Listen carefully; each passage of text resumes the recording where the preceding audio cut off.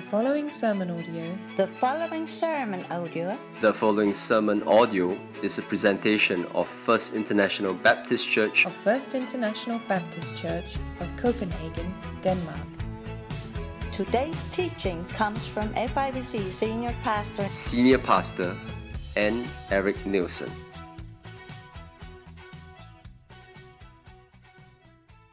Who do you call when you need a specialist? Funnily enough, every time I go on a trip somewhere, something happens at home where my wife has to take care of some kind of issue or problem. In the past, when I was away, we had rats in the house. So who do you call? You call, of course, the exterminator, who wasn't quite convinced that there were rats, but there were rats. One time I was away and the children got locked in the bathroom. Who do you call? You call my dad, who lives next door. Well, of course, I was away just Thursday and Friday, and guess what happened at home? The toilet flooded. Water all over the bathroom, and Luke down in the basement noticed there was dripping from his ceiling. So who do you call then? Of course, I'm in Hamburg, I'm calling the plumber, and I'm calling the insurance company. Who do you call when you need a specialist? Well, who does God call when He needs a mouthpiece? Who does God call when He needs to speak a word of encouragement, a word of rebuke, maybe comfort, maybe simply hope to give to someone else? See, I believe all of us need to be a little bit like Samuel. And today, in our journey through the Old Testament, we're going to do a brief character study of the man named Samuel. A man who I believe was dedicated to the Lord and His Word, so that the Lord then used him as His mouthpiece to His people, to those whom He also calls to become His people. And so today we're going to look at the life of Samuel and our journey through the Old Testament. We've now reached the book of 1 Samuel, and we're going to have a few slides here just to show you a little bit about the background of 1 Samuel. If you take a look at the next slide. The purpose of Samuel, well, originally it was one book with the book of 2 Samuel, and it basically narrates the historical transition from the judges, which we have just been looking at a couple of weeks ago, to the kings. And that is from Samuel, from his youth, through Saul's kingship and eventually Saul's death. That is essentially the summary of the book of 1 Samuel. There's a timeline here. You can see approximate dates of around 1150 BC when Samuel was born, and up until the time that David became king of all of Israel around 1004 BC, and some of the events that we'll look at in the book of 1 Samuel. And the next slide, please. That the theme essentially for the book of Samuel is this, and I hope you'll catch this, that God exalts those who follow after His own heart, and He humbles those who do not. Remember that God exalts those who follow after His own heart and humbles those who do not. And my hope is, of course, that each one of us here would say, well, I hope that God would exalt me simply because I follow after His own heart and that He wouldn't have to humble me. And then the next slide, please. So the outline for these next three sermons, we've titled these next three sermons with the three of us on staff who are preaching them, Samuel, the last of the judges. Well, we cover chapters 1 through 8, where God is calling Samuel as judge. And then Saul, the handsome king, preached by Austin, where God calls Austin as king and God rejects Saul as king, And then David, a king in the making. Now, almost as if I had planned it this way, isn't it appropriate that I'm preaching on the last of the judges, that our handsome pastor is teaching on the handsome king, and that the king in the making is being taught by our intern? I thought that was a pretty interesting way of looking at things and the three different preachers you'll be hearing from. So today, we're going to look simply at the life of Samuel, and you can turn that off. Thank you, Kudzai. And try to draw three principles at least. Three principles from three different parts of his life. The first part of his life was even before he was born. Some of you may be familiar with the story of his mother, Hannah. And the second principle from the second part of his life, his childhood, his calling as a child, as a young boy. And then thirdly, the third principle will draw from part of his life is from his adult ministry. If you have your Bibles, you can turn to 1 Samuel chapter 1 with me. I don't know what happened to my Bible. I think I may have left it at home. So if I get lost, it's because I'm looking through someone else's Bible, namely my wife's Bible. But I'll also try to basically summarize a lot of it for you. And hopefully I've included the quotes in my own notes here as well. But the story of Samuel begins even before he was born. And that's the first part of his life I want you to notice. It begins before he was conceived, and it begins with his mother named Hannah. Samuel's father was named Elkanah, and he had 2 wives. Now you already can tell that there's going to be problems. He had 2 wives, Hannah and Peninnah. Peninnah was able to conceive, but Hannah was barren. And the author of 1 Samuel points out that it was the Lord who had closed her womb. Now, I want you to have to understand that for a woman in those days, in the ancient Near East, to not be able to bear children was very significant, far more significant than it would be for us today. For her to not be able to bear children was significant, and it affected her self-worth greatly. His children were symbols of fulfillment. They were symbols of fruitfulness.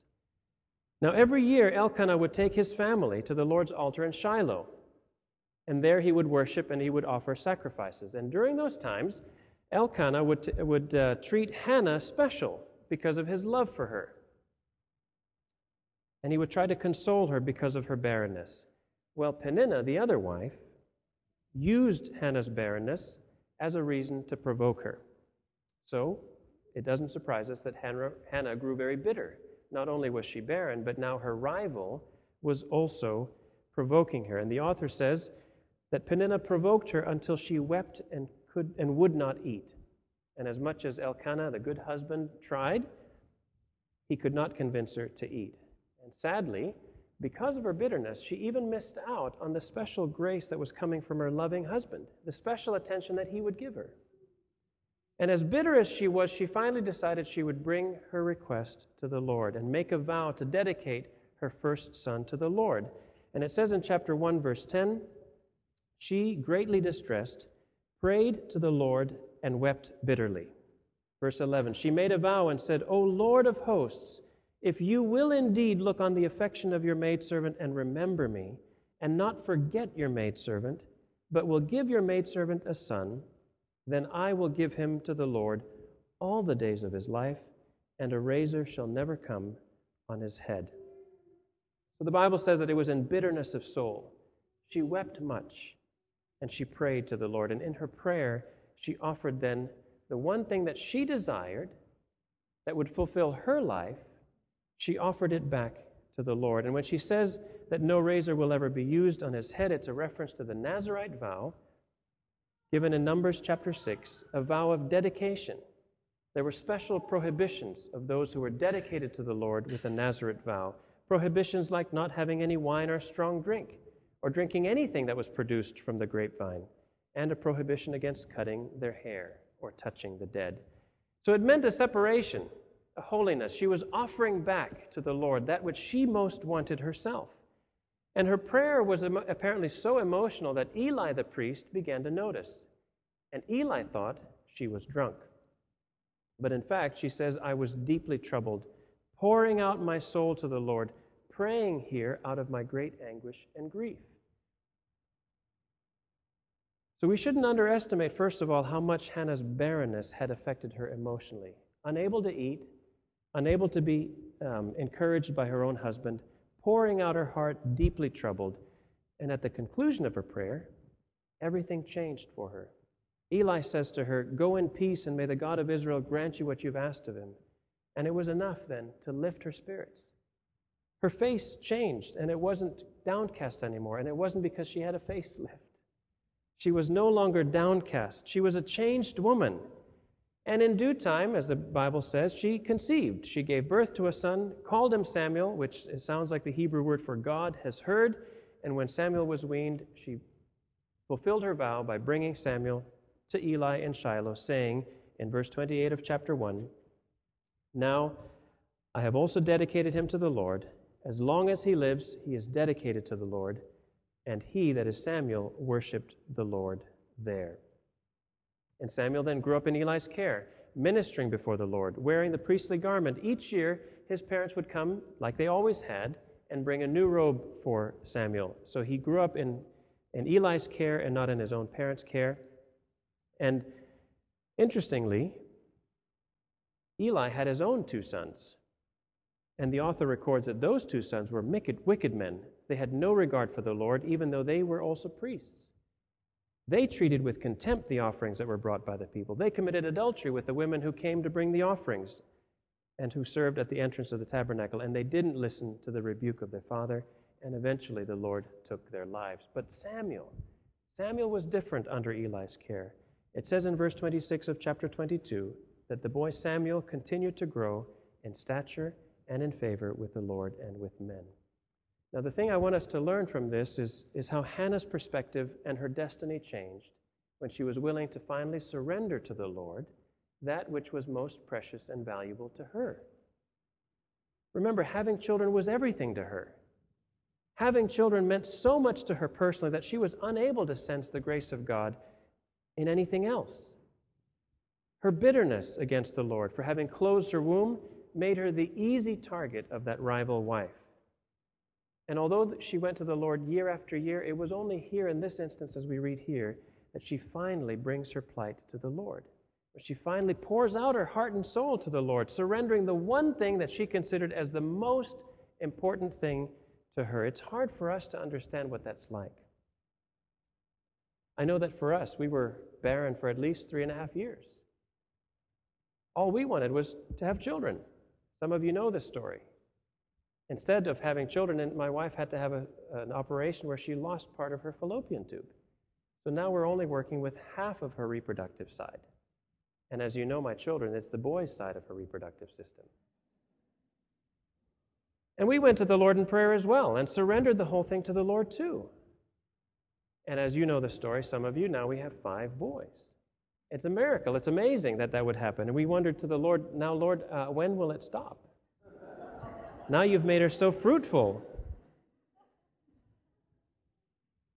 And in Hannah's case, when she was able to look beyond herself, beyond her own desire for a child to be fulfilled by the Lord's purposes instead for a son, then she was able to trust him. Notice that her contentment and her joy was restored not when Samuel was born, not when Samuel was conceived, no, as she left her time of prayer with the Lord. Then her countenance already changed. She already trusted the Lord even before the fulfillment of her request, demonstrating that her perspective changed when she surrendered her desire to him. Her prayer after the fulfillment of her request, you'll see in chapter 2, once Samuel was born. Her delight was in his deliverance. Her confidence was in the Lord's knowledge, his wisdom and his sovereignty, and she declared with praise his ability to do the impossible. She had seen it firsthand. And the result was a child who would then grow up to be used mightily by the Lord, uniquely playing an immeasurable significant part during a very significant time in the history of God and his people. So a good lesson, I believe, from the life of Hannah is surrender to the Lord that which is most precious to you. It's far better in his hands, even if you have to surrender your whole life to him. Because whatever seems to you to be the most precious thing to you could be very well the hindrance in your relationship to the Lord and the hindrance in you experiencing his grace. You're simply blinded to all the other things he's doing in your life. And that unfulfilled desire that's making you bitter against the Lord, that could very well be the desire that he will only fulfill when you're willing to surrender it to him. He may be holding back that very thing you're wanting until you finally come to him and pour out your soul and let go of your control of the situation and your possession of it and exchange that with trust and confidence in him. So whatever it is that you think is most precious to you, it is far more significant in his hands than yours. And you get to experience, like Hannah did, the sovereign wisdom and might of the Lord in your life. So I ask you today, what is it that you're still holding on to? Is there an unfulfilled desire that's making you bitter or even hindering your relationship with God? Whether it's your career or employment or a desire for a spouse or desire for children or your possessions, or if it's a person that's leading you into sin. if you're willing to surrender your lives, then God is able to use whatever it is that's precious to you for purposes that are far greater than we could have ever imagined. So that's one of the lessons from the early part of Samuel's life, even before he was born, and now I want to look at his calling. You'll find it in chapter 3, because Samuel was called to the office of prophet, and God would speak to his people through him already as a boy. Samuel, as I said, grew up under Eli. It was a time when it says in chapter 3, verse 1, that the word of the Lord was rare. There were not many visions. The Lord was present through his ark, the symbol of his presence, and we'll see in a moment that the ark became associated not only with the presence of the Lord, but it was almost treated in a way that was superstitious rather than an exercise of faith. But Eli was now old, so weak that he could hardly see anymore, and that was when God began to call Samuel. It took Eli a while before he realized it. Some of you know the story. The Lord calls to Samuel while Samuel is lying down, and Samuel hears the audible voice, mistakes it for Eli's voice. He comes up to Eli and says, "Here I am, you called me." And Eli says, "No, I didn't call you. Go lie down again." It took 3 times that the Lord called to Samuel before Eli realized it was the Lord speaking to him. And the author records as well, "Now Samuel did not yet know the Lord. The word of the Lord had not yet been revealed to him." In other words, that's why Samuel didn't recognize yet that it was the Lord's voice. He mistook it as being Eli's voice. Finally, Eli tells him how to respond when he hears that voice calling again. So when Samuel is called a 4th time, he responds as instructed, and the Lord reveals something terrible that's about to happen to Eli's sons, not only as a judgment for their sins, as I described before, the sins that they had committed, but also to confirm Samuel's role. He was going to be a prophet of God. And to be trusted as a prophet of God, those things that you spoke had to be fulfilled. So God was going to reveal something to Samuel that would soon be fulfilled, and Samuel would be established as a prophet of God. The principle I gained from this, I believe that we should learn to recognize the voice of the Lord. You know, you and I today, we live in a day when the voice or the word of the Lord is near. It isn't rare. We have it in our Bibles, on our coffee tables and on our desks and in our electronic devices. The word of the Lord today is near. When Moses was speaking to the Israelites back in the Old Testament, the commandments that he gave them, he said, "Now the word of the Lord is near to you." It's not out of reach where someone has to ascend to heaven or cross the seas. The word of the Lord is near to you. It is in your mouth and in your hearts so that you may observe it. And that was the very statement that Paul gave when he wrote to the Romans. He said, the word of faith that we're proclaiming, that if you confess with your mouth Jesus is Lord and believe in your heart that God raised him from the dead, you will be saved. Friends, that word is near us today. That good news has been preached, and we have heard the voice of God. If we have confessed with our mouth that Jesus is Lord and believed in our heart that God raised him from the dead, then the word of the Lord is quite literally in our mouths as we confess, and in our hearts as we believe. So the voice of God has already called each of us to salvation in Jesus Christ. And you have hopefully heard God speak through his written word of Jesus Christ when God says, "This is my beloved Son, listen to him." And hopefully you too have heard Jesus say that he who hears my word and believes him who sent me has eternal life and has not come into judgment, but has passed out of death into life.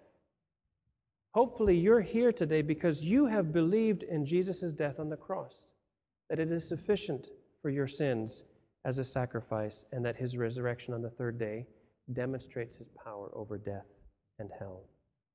Now, what did Jesus say to those who believed in him, his disciples? That loving him is all about keeping his word. Being a disciple is all about being sanctified by the word of God. And so when you look at the book of Acts, as the disciples go out into the world, what is it that they are preaching? They are preaching the word of God. They pray for boldness to speak your word with all confidence. And who are they that are baptized? Those who have, quote, received his word.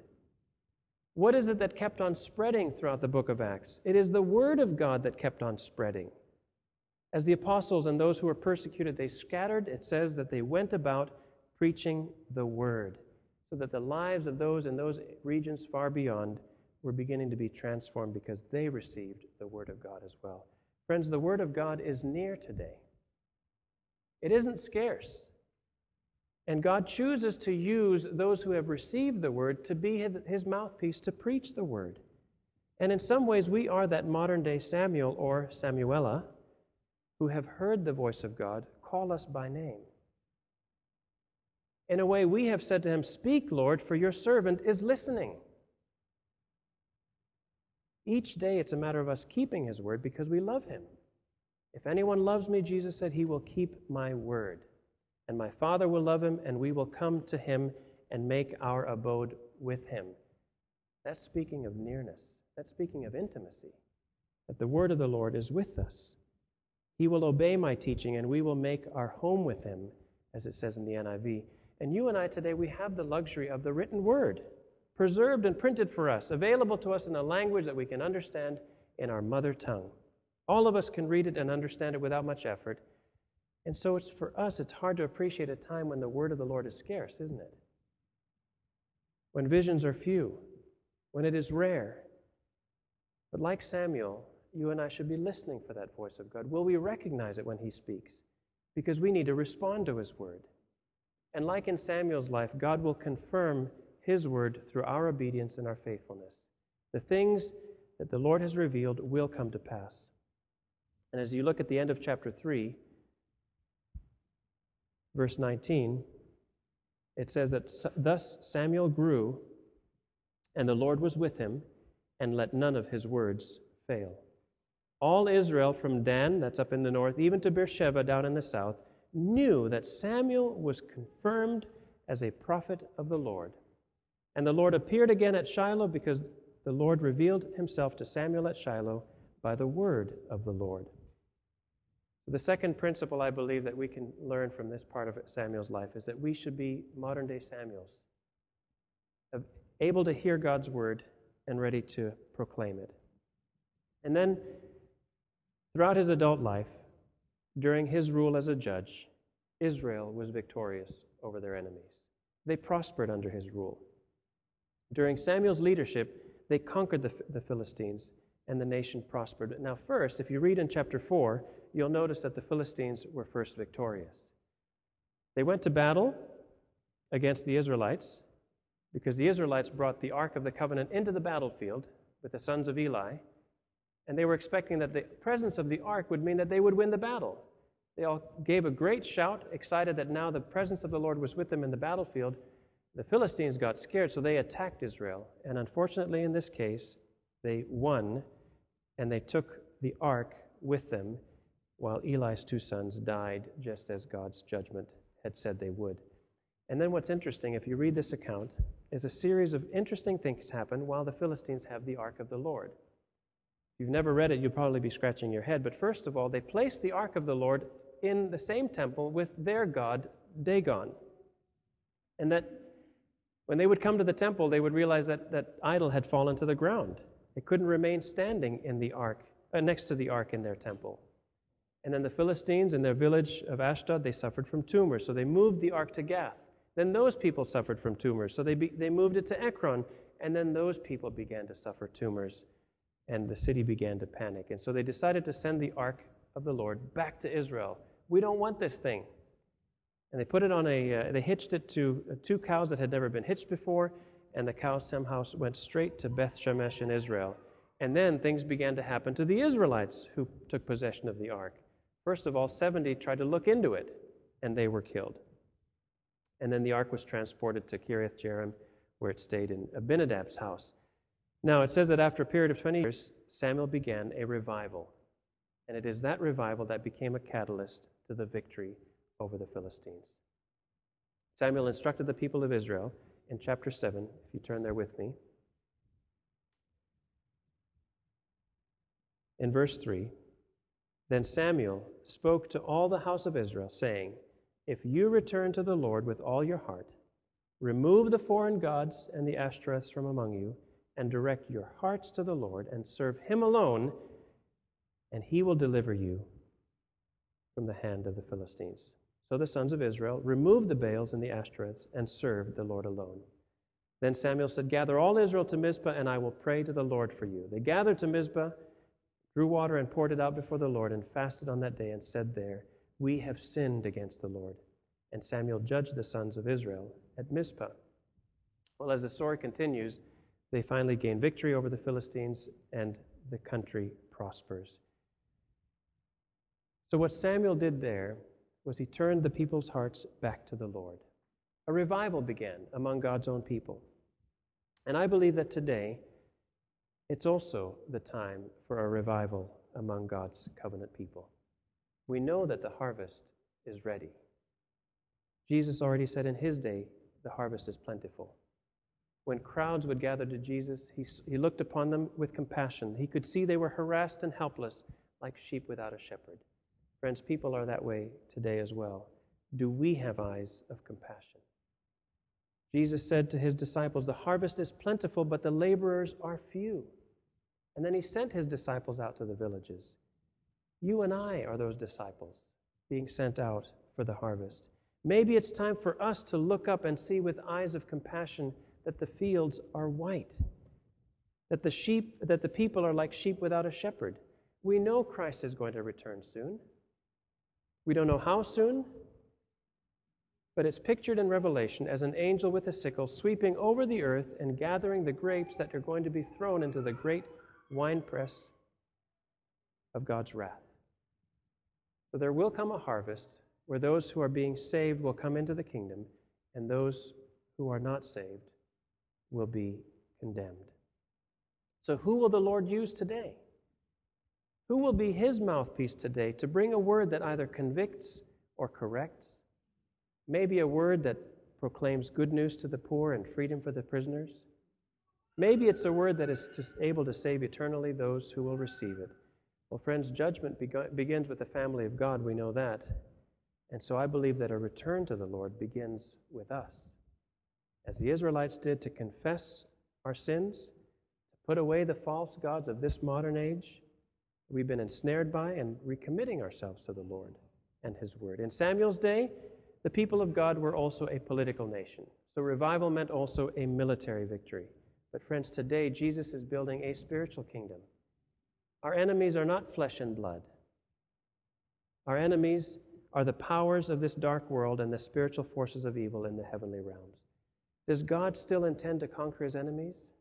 I believe so. Does he still intend to use his covenant people to do so? I believe so. The question is, when God wants to use a mouthpiece, who will it be? Are we ready to see the Lord answer when we come to him and confess our sins? The Lord answered the Israelites with loud thunder, and the Philistines scattered. I wonder what would happen if we return to the Lord and the Lord decides to show up, transforming sinners into saints, breathing hope to the despairing, and bringing the dead to life again. So who's ready to say, "Speak, Lord, for your servant is listening"? So as I close, I just want to quickly review. In Samuel's dedication before his birth, I ask you, is there something that you need to surrender to the Lord to? If he's going to use you, perhaps something has to first be surrendered, because whatever it is that you're surrendering to him, it is much better and greater in his hands than ours. And like Samuel's calling during his childhood, are we actively listening to the voice of God, letting his word be firmly established in our life? And if not, why not? And like in Samuel's ministry as an adult, are we ready to be used to bring revival, beginning with the people of God? Let us pray. This has been a presentation of First International Baptist Church of Copenhagen, Denmark. To listen to more sermon podcasts or to learn more about FIBC, please visit www.fibc.dk or facebook.com/FIBCCPH. thank you for listening. Thank you for listening. Thank you for listening. Thank you for listening.